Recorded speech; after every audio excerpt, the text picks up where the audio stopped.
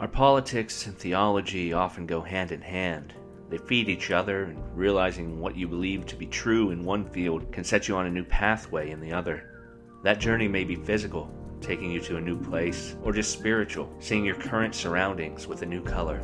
Welcome to Cinema Credo, conversations on film and faith. I'm Adam Glass. Strength and mercy for me, and from me every day. Life and light will bleed into love.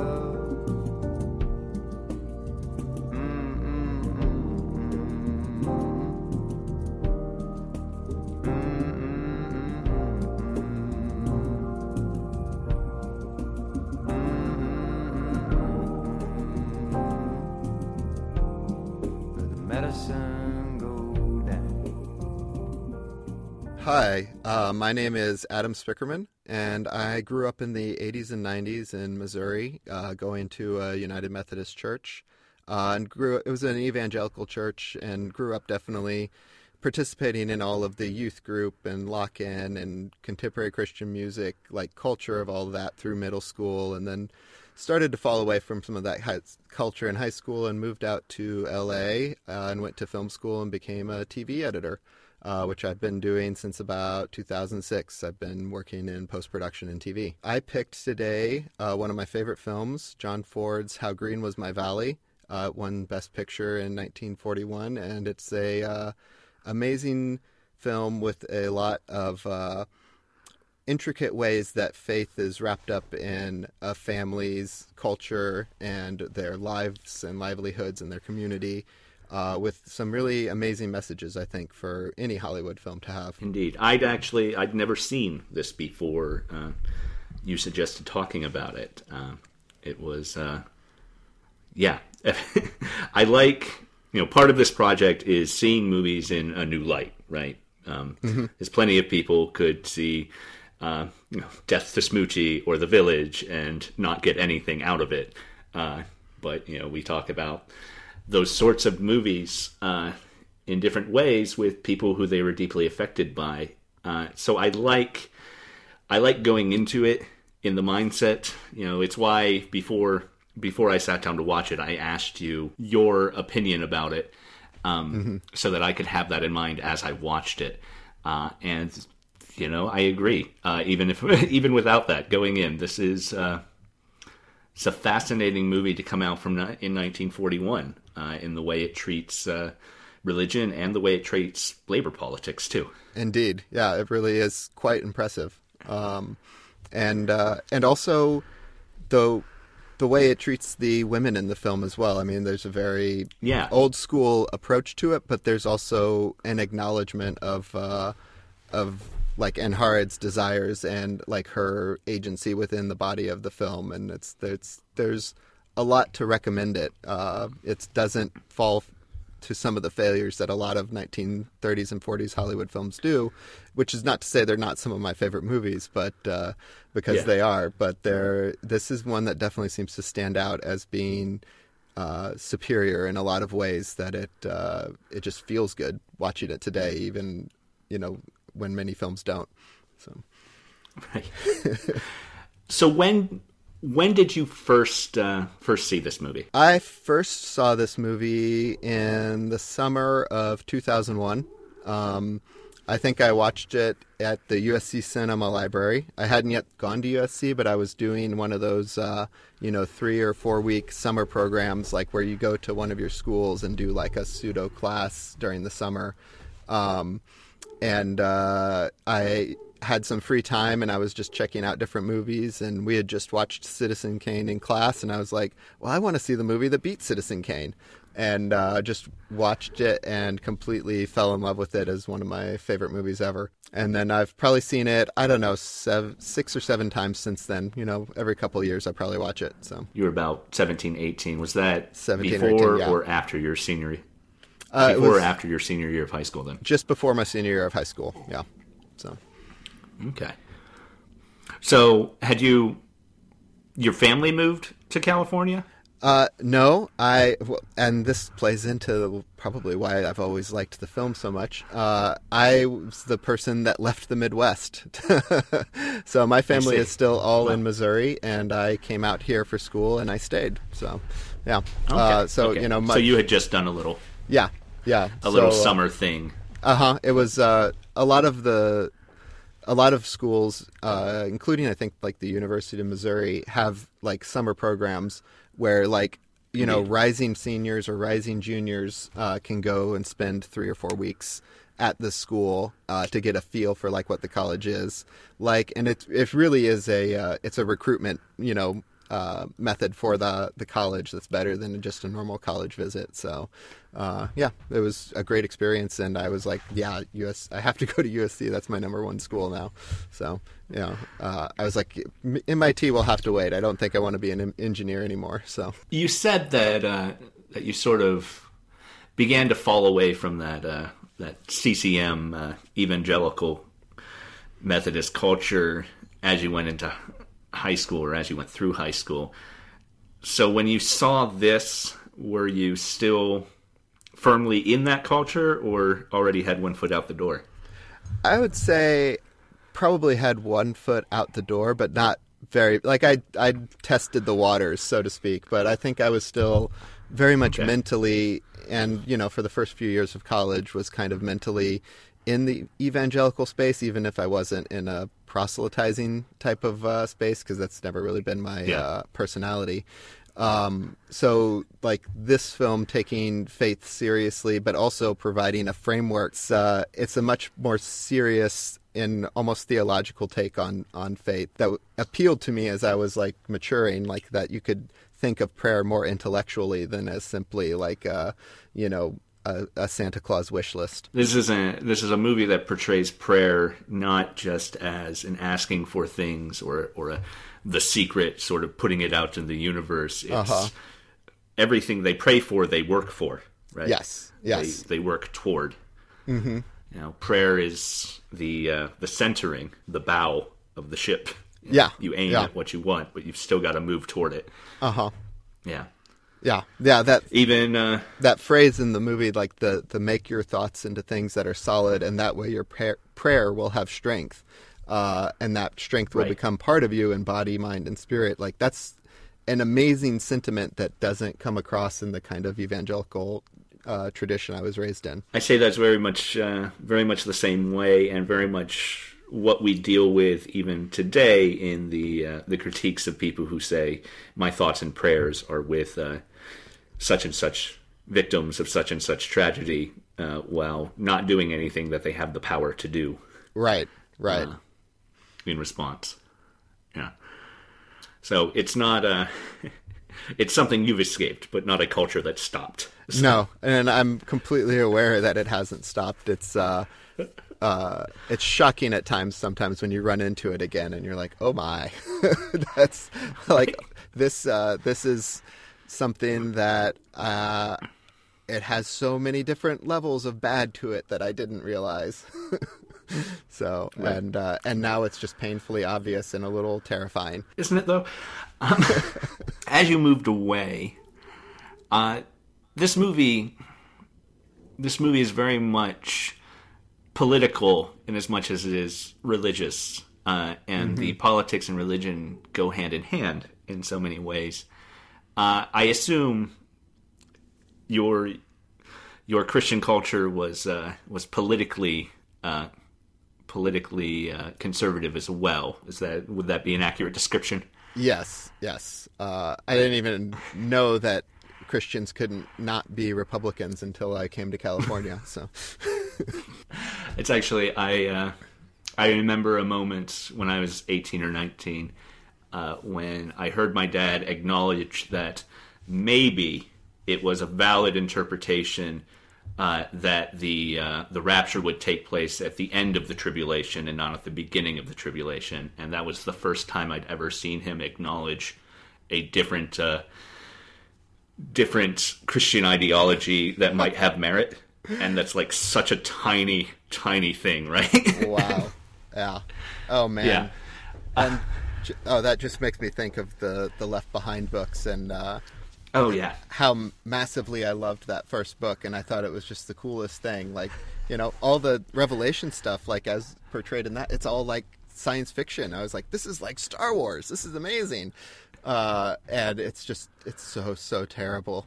And I remember it was a couple years before Left Behind, so it got overshadowed, but Pat Robertson wrote a book like Left Behind that was like a rapture book, like, a fictionalized account of like what would happen if the rapture took over.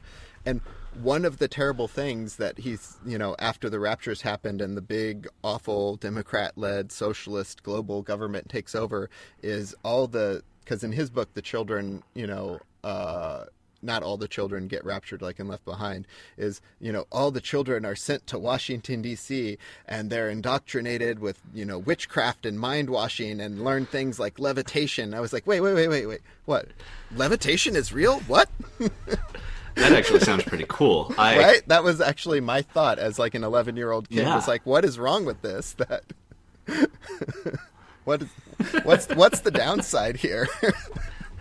Right. Could we maybe have the rapture thing and learn levitation? That might be. Just do both. Right. Yeah. So It's probably not that bad. Yeah. So sorry for the Yeah. digression. So No, by all means. That's what we're here for, So would you?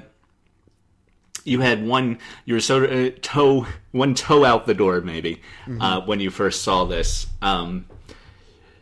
But you obviously had respect for what the pastor is saying religiously. How did you respond to Mr. Griffith's politics at that point? Because it's interesting. Unions aren't always automatically a leftist idea, right? Depending on the culture you're in. And unions were kind of non-existent in Missouri in the 90s by this time, like, as my dad would tell you, after NAFTA, after Bill Clinton and NAFTA killed all the jobs and sent them to Mexico. So I had really no experience of unions, and because unions had been so thoroughly eradicated from life, like, it didn't even, like, occur to me that, like, they were a bad thing, because like you just learned virtually nothing about unions in school or like, from the culture around you. So I was like, yeah, this makes sense. Like this union stuff, like they're onto something. They'll have power. They can get more money. Like people should do that. Wow. So this was definitely an effective educational piece for me in terms of like what I didn't learn in school and from my culture and community around me. Yeah, that's very interesting. Well, and I'm in a union now, and the Editors Guild union for IATSE, and that's the best thing I've ever done was being able to get into the union and start working union shows. The benefits are amazing, the pay is better, and the health insurance is like, wow. Right. It's going from Obamacare to that is like, holy, yeah. Especially for a family. So, yeah. Oh, yeah. Yeah, I'm sure. Just in terms of the out-of-pocket expenses, it's so much better. So we should have a lot more unions for everything. Yeah. Healthcare has been a big thing in my life this year. Back in May, I got hit by a car, and dealing with that. My insurance is not terrible by any means, but it could certainly it's it's not single payer either. So, right. So there are things we could improve and should improve. Yes, and everybody should have good health care. like right. It's not a zero-sum game where like if I have better health care than other people, that like they cannot have better health care because it might make mine worse. No, everybody should have access to good health care. It's insane. Like the whole system is insane. So you are a little bit older than I am. I graduated high school in 2003. Okay. And you graduated 2001 then, or 2002? 2002. Yeah. Yeah. Getting out of film school right at the peak of the Great Recession.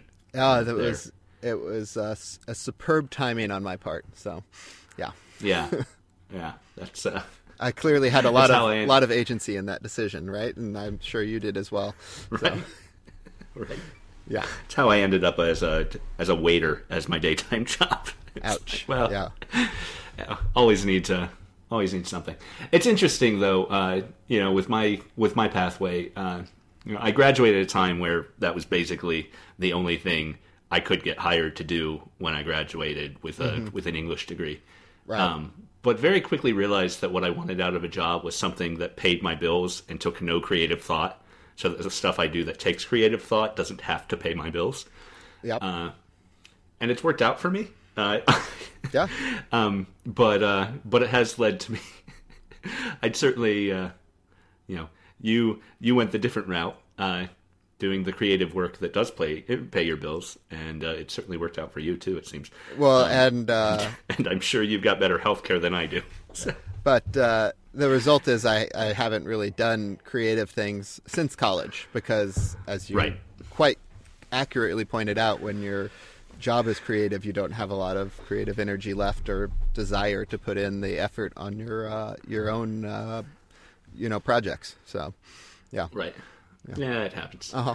So you saw this first toes in the water coming out of that conservative evangelical upbringing. You're loving unions now because they seem like such a great idea. And you moved to liberal stronghold California. Yeah. How did your family feel about you moving to LA? They were actually really supportive about it all. I think they were a little surprised that I never moved back to Missouri. But I don't think they ever really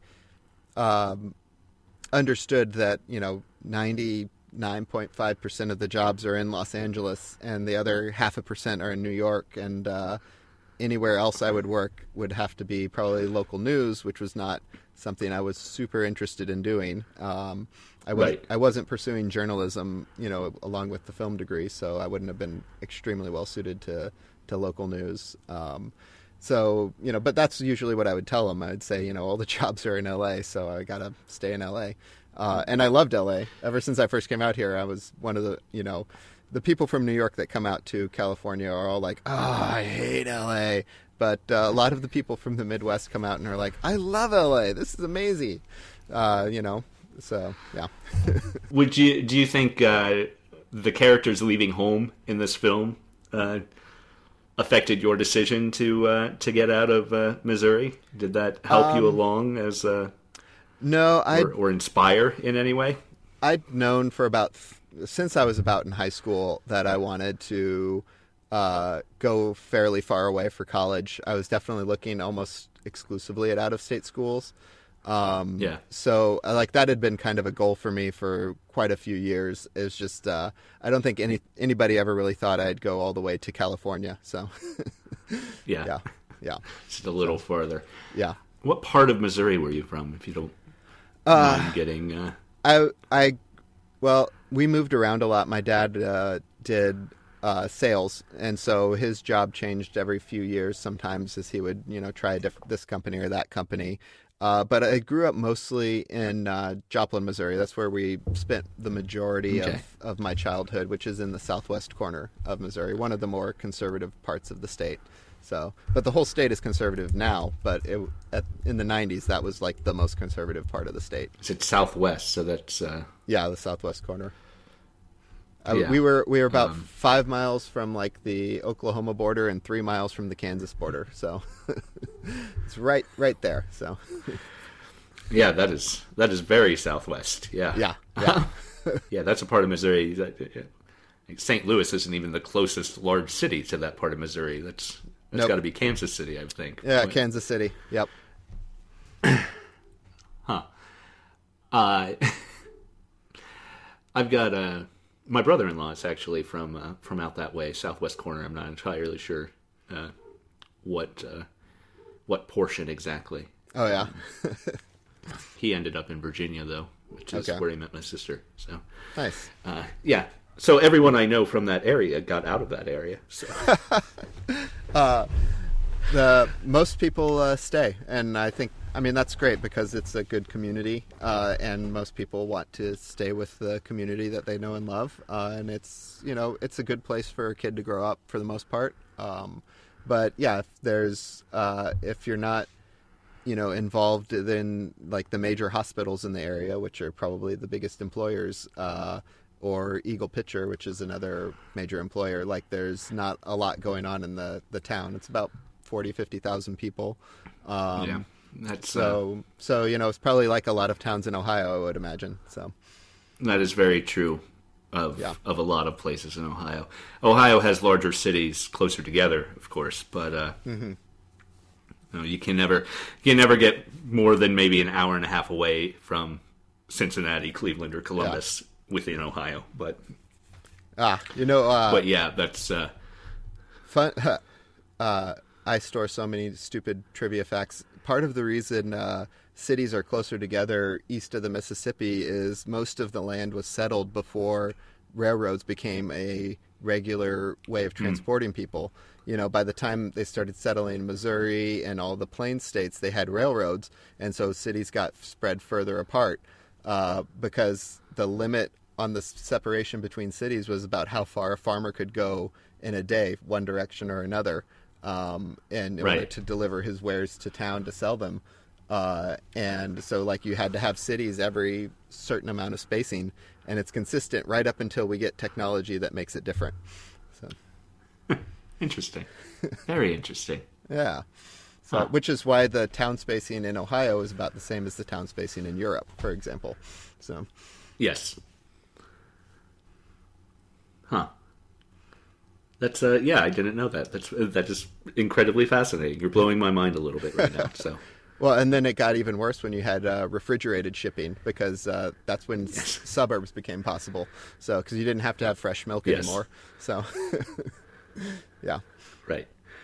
Just thinking about your church upbringing and the religion portrayed in this film. That literally sniveling other deacon. Mr. Perry. Mr. Perry. He's definitely closer to the stereotype of the conservative churchman that I've experienced growing up. Oh, lovely. Than Mr. Griffith, certainly. No, he's the one. He's the one who's anti-union and who forces the call out of the unwed mother. Yeah. Prayer is wasted on your sort, he says. Yeah. Yeah. Yeah, what a guy. Wow. Yeah.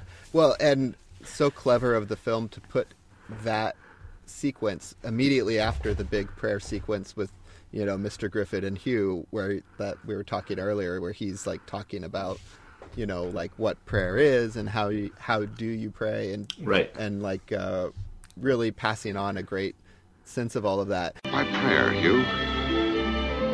And by prayer, I don't mean shouting and mumbling and wallowing like a hog in religious sentiment.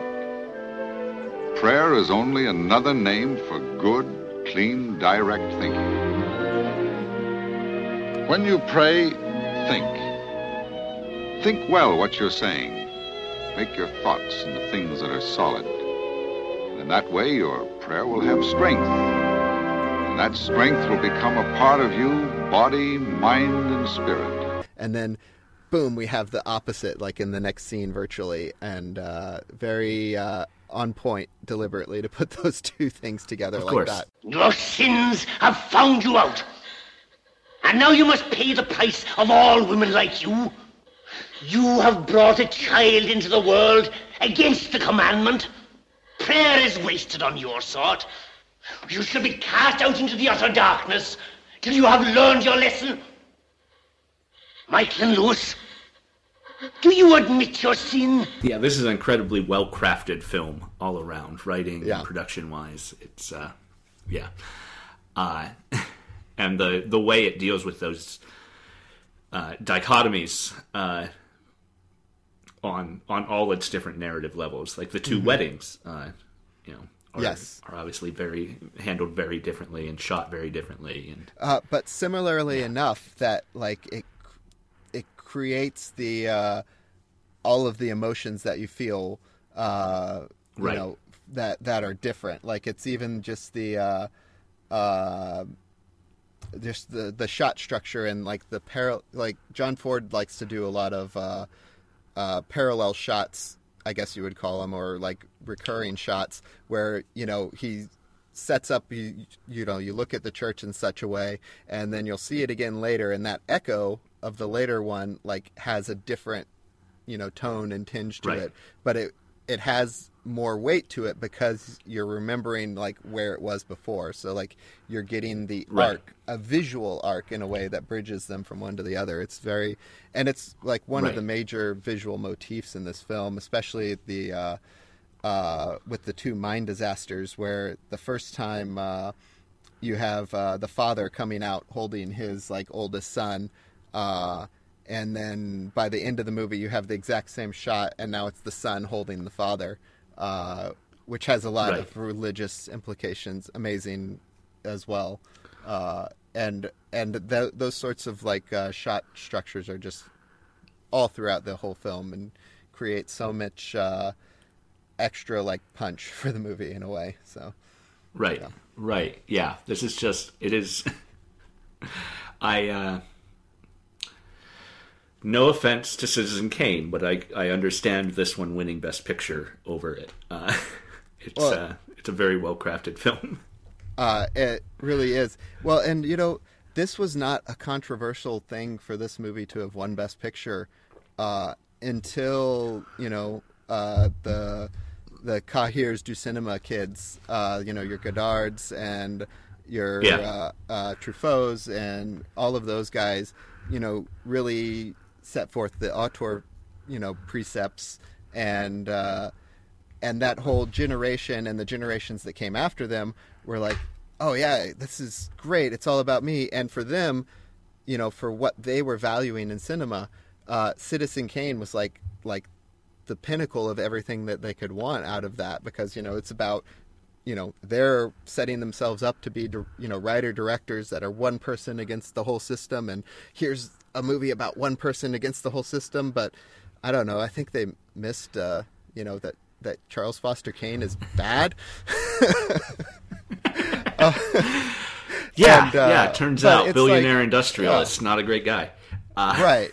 But I mean, it is, you know, it's kind of like the different things that those specific people at that specific time valued. And there was a long period there where like How Green Was My Valley fell out of favor because, you know, not because they didn't value what was in How Green Was My Valley, but because of that classic like Oscar backlash thing where it's like, oh my God, you know, Crash is the worst movie ever because Brokeback Mountain didn't win. Well, Crash is a mediocre movie, but it's not the worst movie ever. This, it's always unfortunate when you have truly great films competing against each other and one of them gets, you know, crapped on for decades because it, you know, it didn't fit in with like what a particular group wanted for themselves. So I think King's Speech and Social Network are like that as well. So, but you know, different groups of people value different things, and particularly in 1941. You know, this is a film where, you know, it's about labor, and there's all the labor strife of the 20s and 30s leading up to this point, including in Hollywood. You know, the late 1930s are when all of the major guilds and unions all finally effectively formed and had to get the studios on as major signatories.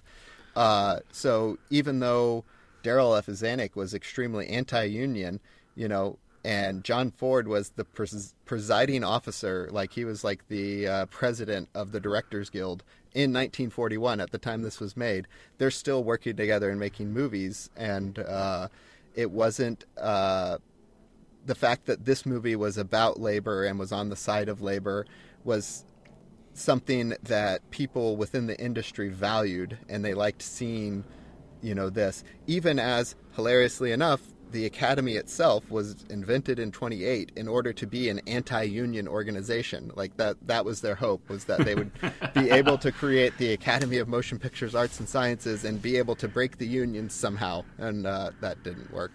So, yeah. Interesting. I didn't know that about the Academy either. That's very fascinating. Yeah, it was founded by all of the most anti-union people in Hollywood at the time, I believe. So, but then, this is 12 years later, and it's literally the most pro-union movie to ever win an Oscar, pretty much, outside of maybe Norma Rae, and it's one of the best. So, yeah. Yeah, that's you talk about Zanuck being involved, and that maybe being a reason it pulled some punches. Zanuck the corporation. Just to fall in on that, Zanuck had final cut on this film. John Ford was not allowed in the edit. He was not allowed in the editing room, which was he wasn't allowed. Yeah, reasonably standard for 1930s and 40s major Hollywood films.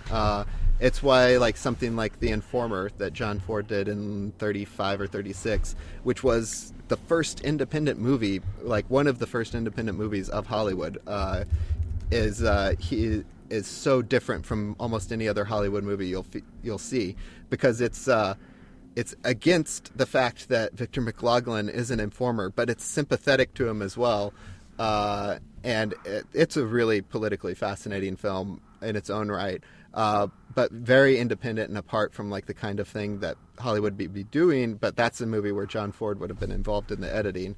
And Zanuck was one of the most powerful producers in Hollywood and personally oversaw the editing of most of his films. But Ford realized that, and one of the reasons How Green Was My Valley, one of its reputations amongst cinematographers today is it's got maybe the smallest shooting ratio for any major Hollywood film ever, in that the shooting ratio was about 1.2 to 1. Which means if they shot 1,200 feet of film, 1,000 feet of that film that they shot are in the final picture, are the final negative. It's a 2-hour movie, and John Ford edited the whole thing in the camera, basically, so he only shot about 2 hours and 40 minutes of footage. Okay, so what he handed in to be edited pretty much had to be the final product. Yeah, it did. So you can see kind of the ways that there was conflict going on there anyway, but it's got a fascinating production history to it. So yeah, that is very interesting. And the way, I was just thinking, within the film itself, the corporation's obviously bad overarchingly, but the boss isn't necessarily the mine owner. When he shows up, is someone who commands respect in the room, and is nervous about what he's doing himself, and is never really painted bad overtly. That is probably what I think is the movie's biggest failing, and this actually plays right into what we were just talking about.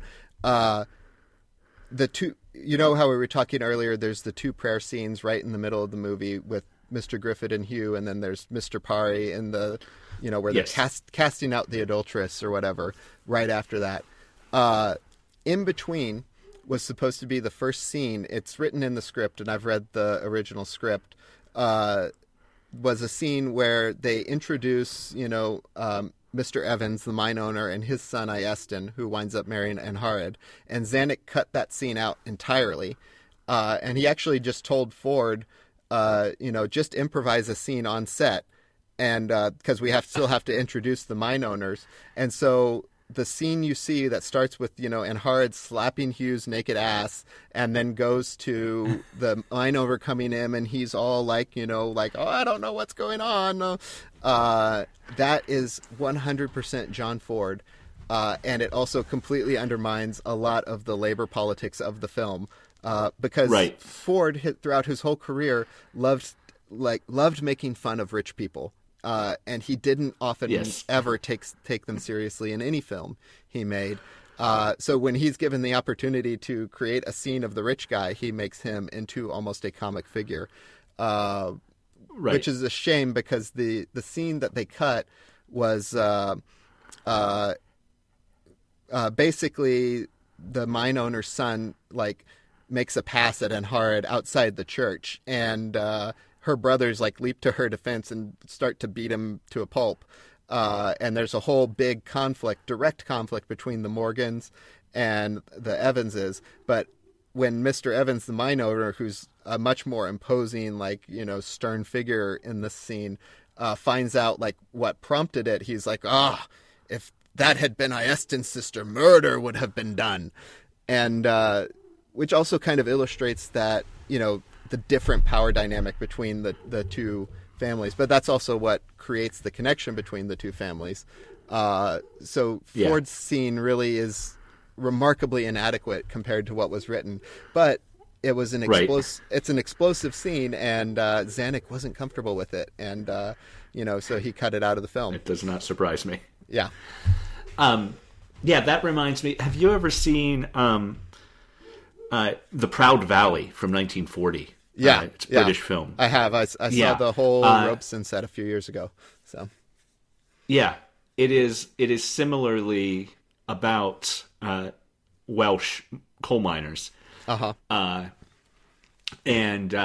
it famously rewrote its entire ending to pull all of the punches out of it. Almost in the original ending of The Proud Valley, the miners seized the mine.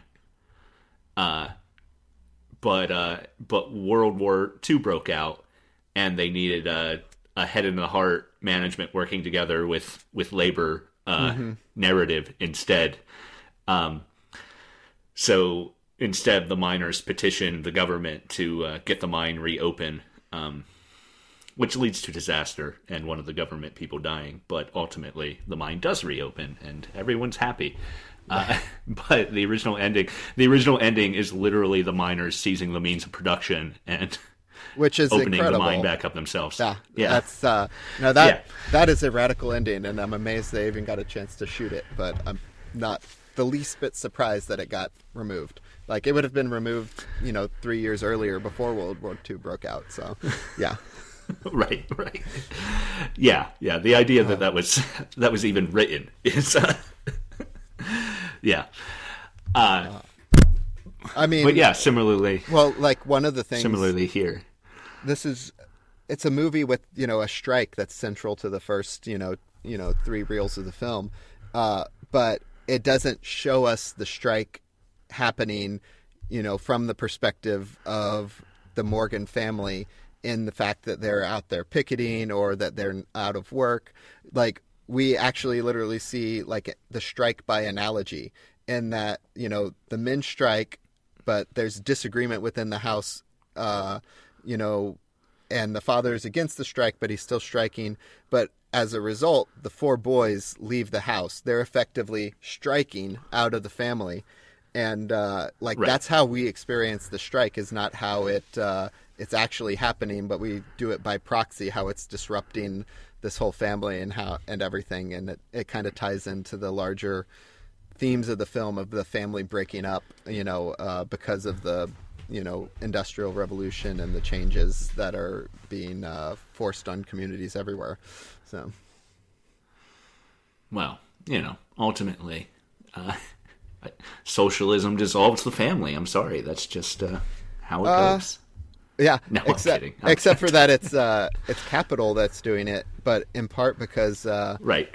This is a family with like 7 children, like 6 boys and 1 girl, and like, for you and me, like, thinking back to our grandparents and great grandparents' generations, it's not uncommon for there to be 5, 7, 13 children for like Midwestern families, and the film is set in the 1890s, but like that whole, like, you're going to have like 7, 10 plus children, whatever.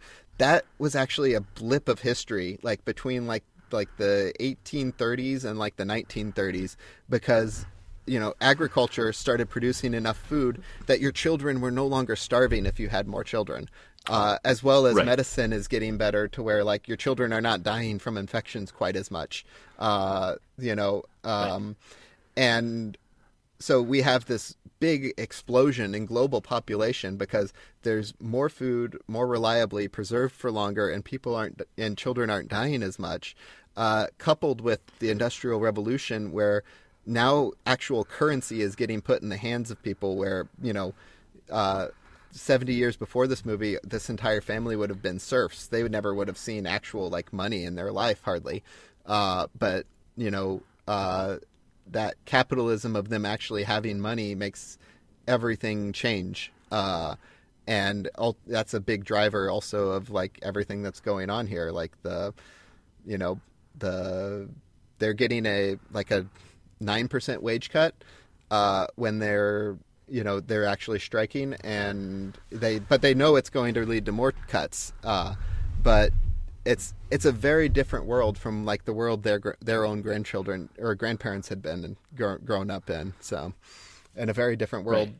3 generations later, the world went through an incredible amount of change in the rapid modernization that happened, in this period. So, right, and the spread of that change as a result of that change too, right?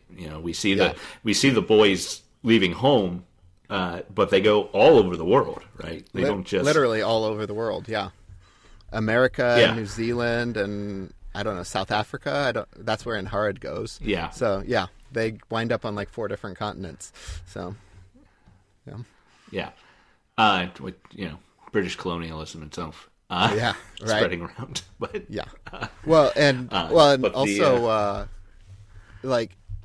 the mine is a new mine, which is what we hear in the opening narration. The mine has not been around that long, because even the mine owners are looking to have their son is marrying a commoner, basically from their own hometown, and then he leaves to South Africa to be a colonialist to try to make a fortune. So even for the mine owners, they're clearly not old money and are not part of the normal upper class British society. I didn't even notice that until I was rewatching it last night, and I was like, oh, that's interesting. So yeah, which makes that scene with the mine owner, partially of course, what you said of Ford, poking fun at the rich guy, but also the fact that he's so stereotypical in his richness and the way he dresses is very, very nouveau riche too. New money. Yeah, it is. It is trying to look like old money and putting on the airs of it. Yeah, he looks like a He's got the top hat and the He's he looks like a Mr. Monopoly man. So right. He absolutely does. I wanted to point out one thing we haven't brought up, which is the music in this film is a religious experience in and of itself, and the amount of music going on from the open and it's choral music as well. Welsh has a strong choral tradition, Wales does, and it's remarkable how much of the community and the religious experiences of the family and of the whole community are bound up in these public displays of singing without it ever becoming a musical. And it's almost that's the heart and soul of the community. And it's not centered in the church, but the religious experience is the whole community coming together for these song, things that they're doing throughout the whole movie at various points. So, I just thought I was really struck by that this time, that that the church is not the center of the religious life of most of these people. The song is, which is fascinating. The dance wherever you may be, type of Bible verse, right? So. Yeah. And it's also the center of their national life too, in that everyone is excited when that representative choir gets to perform in front of the Queen, and it's the only mention of any government function within the movie. is that they get invited to sing in front of the Queen. Yeah, it's and that's that's right after the strike breaks. Is that Yes. Am I remembering the timeline correctly? Yeah, it's all happening at the same time. The mother is able to like come down and like recover from her sickness. The strike breaks, but then they find out that, okay, you've kept your wages or whatever, but we're no longer employing as many people, which is so like it's a victory, but a hollow one.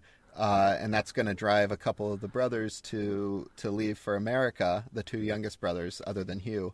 And then the oldest brother, who's the choir director, shows up because he's, been invited to sing for the Queen. So it's like, it's a roller coaster of emotion for the family, and it's all right happening at the same time.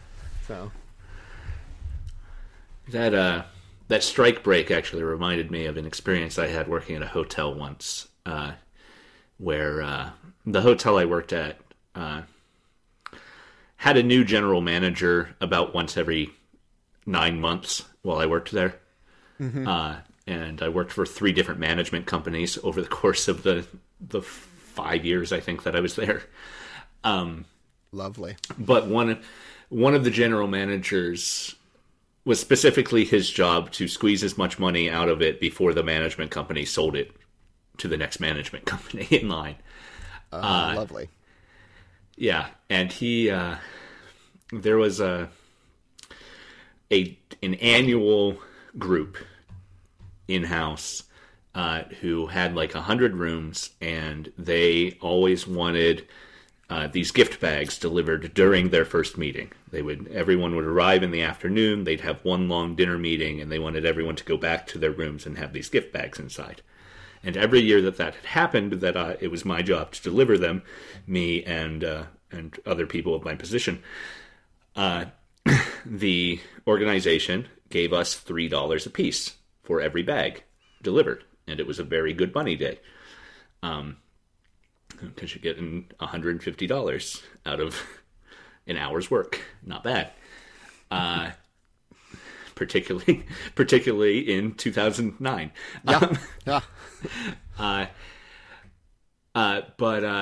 But he came on, and he had decided that the hotel was facilitating me making that money, so the hotel would take the lion's share of that $3 a piece.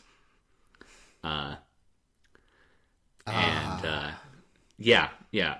in fact give us, I believe 75 cents per is what they were planning on giving our guys who actually delivered them. I made a mess. I made noise about it, and I refused to do it, except if I were to do it for what I had done it for previously. And it was something that needed to be done, and no one else wanted to do it, so they capitulated. They told me that I would get my normal pay for doing it. And then I didn't. And I went in with the GM, and he ultimately told me that if I wanted $3 per, I could get it, but he was going to make sure that the other guys only got the 72 cents. But if I agreed to $2 per, everyone would get $2 per. Management. Yeah. That's more or less when I decided to look for other work. But yeah. Well, it's blatant wage theft. Right. Yeah. Right. Yeah. And that's he was a guy who did those sorts of unethical things on the regular. When he first got the job, he lived in the hotel till he found an apartment, and I was working room service at the time, so I was making probably $4 an hour plus tips. In a state where the minimum wage was $7.25 at that point. He had me, when he got the apartment, he had me on the clock at the hotel move all of his stuff from the hotel to his apartment. What an ass. And, yeah, he was. He really was. He really, really was. But I wasn't in a union, and really had very little recourse except for the self-inflation of my own value to the company, which worked for a minute in that particular instance, but didn't work long term, certainly. Yeah. It's amazing how many people are devoted to the principle of, like, how can I be an asshole to as many people as possible, rather than, there's Right. there's a lot of parts of life where it's actively hard to, like, do the wrong thing, and so many people will seek it out, and it's always amazed me. It's it's crazy how bad people are sometimes. To save $200 to save $200 and some change, like, right. What is that to your revenue stream? It's nothing. So yeah. But it's like, well, I mean, But they that's the cruelty is the point, right? So Right. yeah. Right. Yeah. Yeah. But ahead. just circling back to the choir going to the Queen, and the strike breaking, but also the First Brothers having to leave. So even though the family is reunited, it's immediately broken up again by the everything that's going on. The father gets the family Bible out and says, like, let's read a chapter, and he's going to read Isaiah 55, which is I looked it up and wrote it down for this. It's come, all you who are thirsty, come to the waters, and you who have no money, come, buy and eat. Why spend money on what is not bread, and your labor on what does not satisfy? Listen to me and eat what is good, and your soul will delight in the richest of fare. It's so on point. It's even a verse about labor. It's right. And it's a remarkable verse too. And I was reading that, and I was like, this is an amazing sentiment, but it's not something that I ever grew up with, in church. It's always just the parable of the old lady who put in 2 farthings. And like, that's the extent that they talk about it, which is, just like, put in all your money into the church is the message that it's actually, giving. It's about guilt tripping people for not giving enough. And then here's a money where it says, don't spend your labor on what does not satisfy. It's mysterious why they don't go over that in church. So with no money coming by. Yeah. It's a rejection of capitalism as a system in one verse. Just like so much of the Bible is, and so much of the early church was. So yeah. Not a lot of people preaching out of James in your growing up either, I'm sure. Actually, our pastor, I think, did a whole summer on James, I believe. He usually would do, over the summer, he's like, here's one of the books of the New Testament. We're going to go through the whole book over the summer, because no one was in church. It was the summer. Well, even with no one in church, it'd be interesting to see how he handled the don't trust rich people portions of James. My wife grew up in a church as well out here in California, and one of the first times I went to her church with them and her parents, the sermon is one I will never forget. The pastor, who's a friend of mine now, it was kind of like I think he was the youth pastor at the time, but he was about to go into seminary or like a theological JD or whatever. And he did his whole sermon on Bible verse that the last enemy to be conquered is death, which until he started basically the sermon off with that, like, quote, the last enemy to be conquered is death, I had no idea that was not just something that J.K. Rowling invented for Harry Potter. That came, which is a very religious work, Harry Potter is. It's a very Christian work. And because that is inscribed on the gravestone of James and Lily Potter. And or Ignatius, whoever it was that had the invisibility cloak before them. And that was the most remarkable sermon because it's like the scene in Pollyanna where, like, the preacher is going, "Death comes unexpectedly," and it's like you could like look around like the church and like a lot of people were squirming because like it was a very theological take on the way the Bible, especially like that section of the Bible, treats and discusses death and like the way we understand death in a Christian sense. And I was like, this is the best sermon I've ever heard in my life. It's like, yeah. So I've already forgotten what prompted me into that recollection, but it's amazing what you find in the Bible that is not just the selected reading of the parables that, enforce the evangelical culture. So, yeah. Yeah. And that's, that's one thing I really love about this movie is there's some powerful theology in here. and a miracle. And a miracle. Yeah. Yeah. You can walk, Hugh, if you try. Come, lad. You can walk. Hugh! Walk! As much as Lazarus come forth, Right? And it's like, and the build up to that, and then just the Hugh, walk!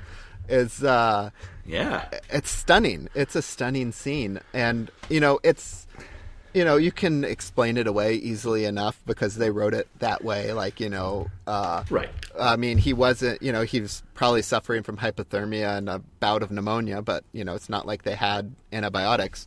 So like the recovery was months, not, days. Right. And, but at the same time, like the movie is smart enough to also play it straight, and it reinforces like the power of the kind of like Christianity that Mr. Griffith is like trying to bring to the Valley, because he's like, he's like the new ideas, right. He's the Reformed Church versus the like traditional church that you see in the other scenes. So in a sense, for what this is, not knowing much about the Church of England kind of Protestant tradition, this is probably part of. So, yeah, he's definitely it's an interesting portrayal, and the dichotomy they're trying to make with the other church leaders there, but he's what he says about prayer and how that miracle works within the narrative.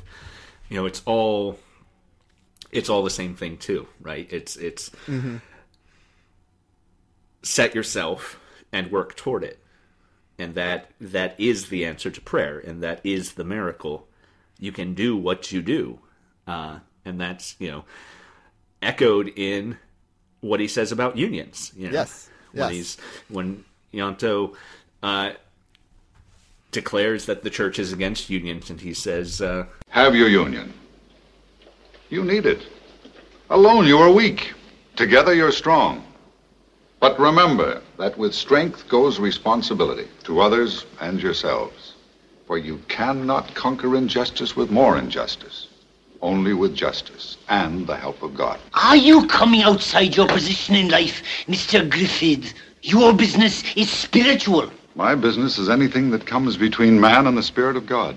The deacons shall hear that you've been preaching socialism. It's an incredible sentiment. Yeah, I'm reminded in that of the spiritual wade into the water. Wade in the water. God's going to trouble the water, but it's not God's not supernaturally troubling the water. It's the act of wading in that's troubling the water, mm-hmm. And it's praying with your feet. Yeah. I mean, he's giving Hugh a like the movie contrasts the doctor who says there's no hope Hugh will ever walk again with Mr. Griffith immediately coming in and telling Hugh like nature is the handmaiden of the Lord, but you must have faith. Like what he's really accomplishing is he's giving Hugh hope and a friend and a partner in healing, giving him a goal, which are like the most important things for someone going through recovery of any kind, is to have a goal and have, a friend and have hope and have a narrative out of it. Right. And it's even in that respect, you see like these kind of religiously toned interventions into like the status quo, and each time it's just so moving and on point and like full of like an ethos you can really like like grab onto and agree with. Like it's very powerful stuff. Right. Particularly that his final speech in the church, Mr. Griffith's final speech in the church before he leaves. This is the last time I will talk in this chapel. I am leaving the valley with regret toward those who have helped me here and who have let me help them. But for the rest of you, those of you who have only proved that I have wasted my time among you, I have only this to say. There is not one among you who has had the courage to come to me and accuse me of wrongdoing. And yet, by any standard, if there has been a sin, I am the one who should be branded the sinner. Will anyone raise his voice here now to accuse me? No. You're cowards, too, as well as hypocrites. But I don't blame you. The fault is mine, as much as yours. The idle tongues, the poverty of mind, which you have shown, mean that I have failed to reach most of you with the lesson I was given to teach. You? I thought when I was a young man that I would conquer the world with truth. I thought I would lead an army greater than Alexander ever dreamed of. Not to conquer nations, but to liberate mankind. With truth. With the golden sound of the word. But only a few of them heard. Only a few of you understood. The rest of you put on black and sat in chapel. Why do you come here? Why do you dress your hypocrisy in black and parade before your God on Sunday? From love? No. For you've shown that your hearts are too withered to receive the love of your divine Father. I know why you've come. I've seen it in your faces Sunday after Sunday as I've stood here before you. Fear has brought you here. Horrible, superstitious fear. Fear of divine retribution. A bolt of fire from the skies. The vengeance of the Lord and the justice of God. But you have forgotten the love of Jesus. You disregard his sacrifice. Death, fear, flames, horror, and black clothes. Hold your meeting then. But know if you do this in the name of God and in the house of God, you blaspheme against him and his word. Talking about conquering the world, liberating mankind. And the superstitious fear of that he sees in so much of the congregation. And, oh my God, his final speech is one of the great speeches. So, right, yeah, especially coming through with that that incredible deep voice that he has. It's very impressive. Yes, indeed. It's like that like comedy roast that Obama was part of, like the White House press delegation or whatever, like that they have. That's always kind of funny. And like his last one, he had Jordan Peele there, who was supposed to be like angry Obama, and Obama would say something like neutral, and then yes. Jordan Peele would do like an angry version of it. And then Obama, like the punchline is Obama busts out like legit angry and scathing, for a climate change like rant, and Jordan Peele's like, no, and it's amazing, and it's exactly what you want to hear, and it's a huge applause moment, and it's incredible. It's just, and of course he follows that up with he's leaving the church and abandoning it, and immediately the community is literally falling apart. The mine has a major disaster, a collapse. Right. And the final shot of Mr. Griffith that we'll then see a few minutes later is literally with him with his arms spread out, standing over Hugh and Hugh's father, he's in a very crucifix kind of position. Yeah. Because he's literally sacrificed himself for this community at this point. Right. It's yeah. So he is very much the Christ figure in the film, and it's definitely extremely clear by the end of the film, if it wasn't earlier, from the miracles and his ability to mediate all the different, positions, all the different parts of the community. So, yeah. Right. And his attacks on hypocrisy, and his insistence on... Oh, yeah. Hearing a church figure, call out the hypocrisy within the church was a stunning thing to hear as a young teenager. I was like, oh my God. Wait, the church leaders can see this too? Oh yeah. Goodness. I'm so glad you wanted to talk about this, because I haven't seen it before, and I'm glad to have watched it. My experience with John Ford, I've watched Young Mr. Lincoln and The Searchers, so I don't have a lot of deep experience with Ford, and watching The Searchers makes me worry about any time I'm going to watch a Ford movie.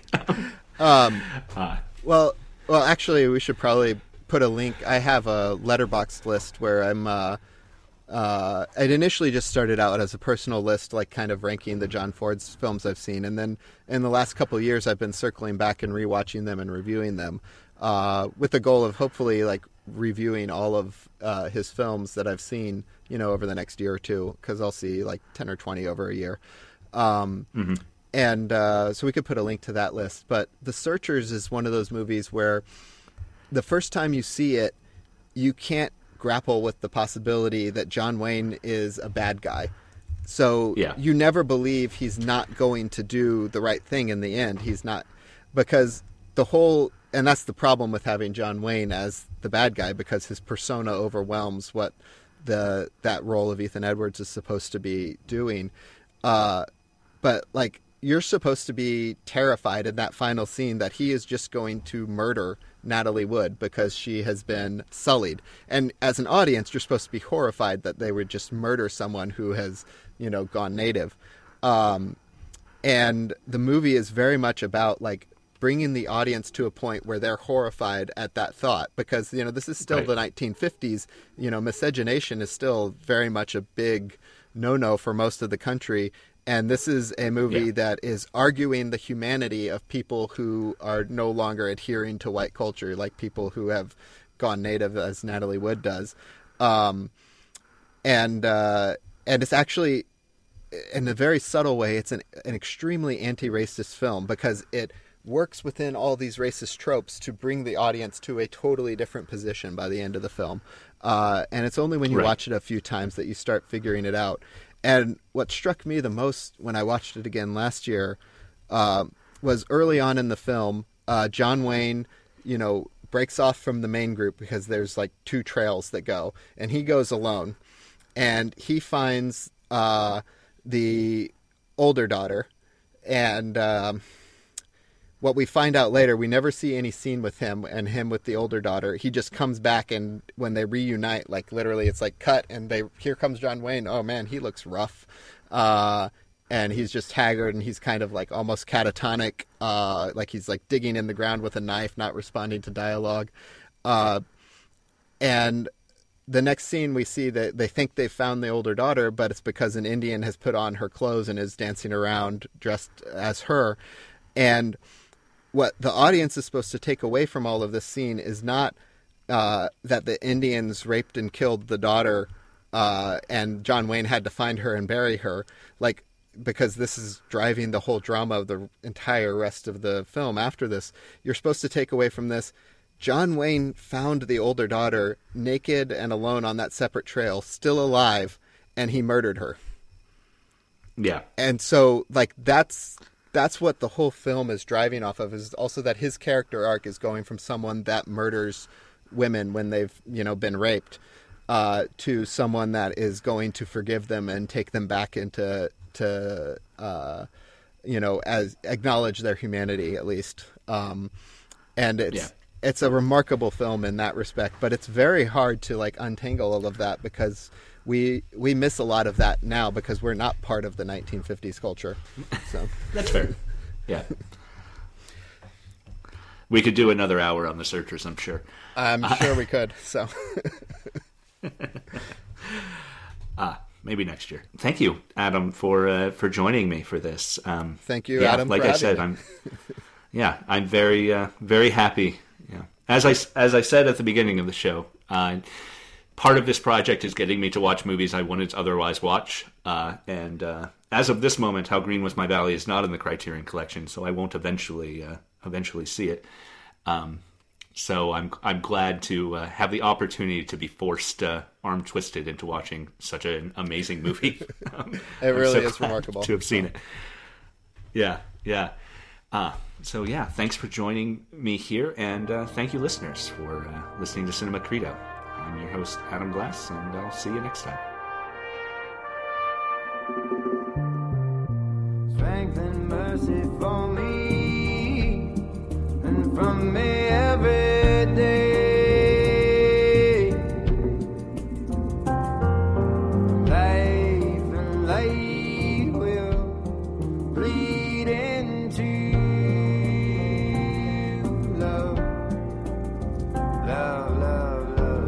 Thank you for listening to Cinema Credo, Conversations on Film and Faith. I'm your host and writer, Adam Glass. Film clips this week are used under fair use.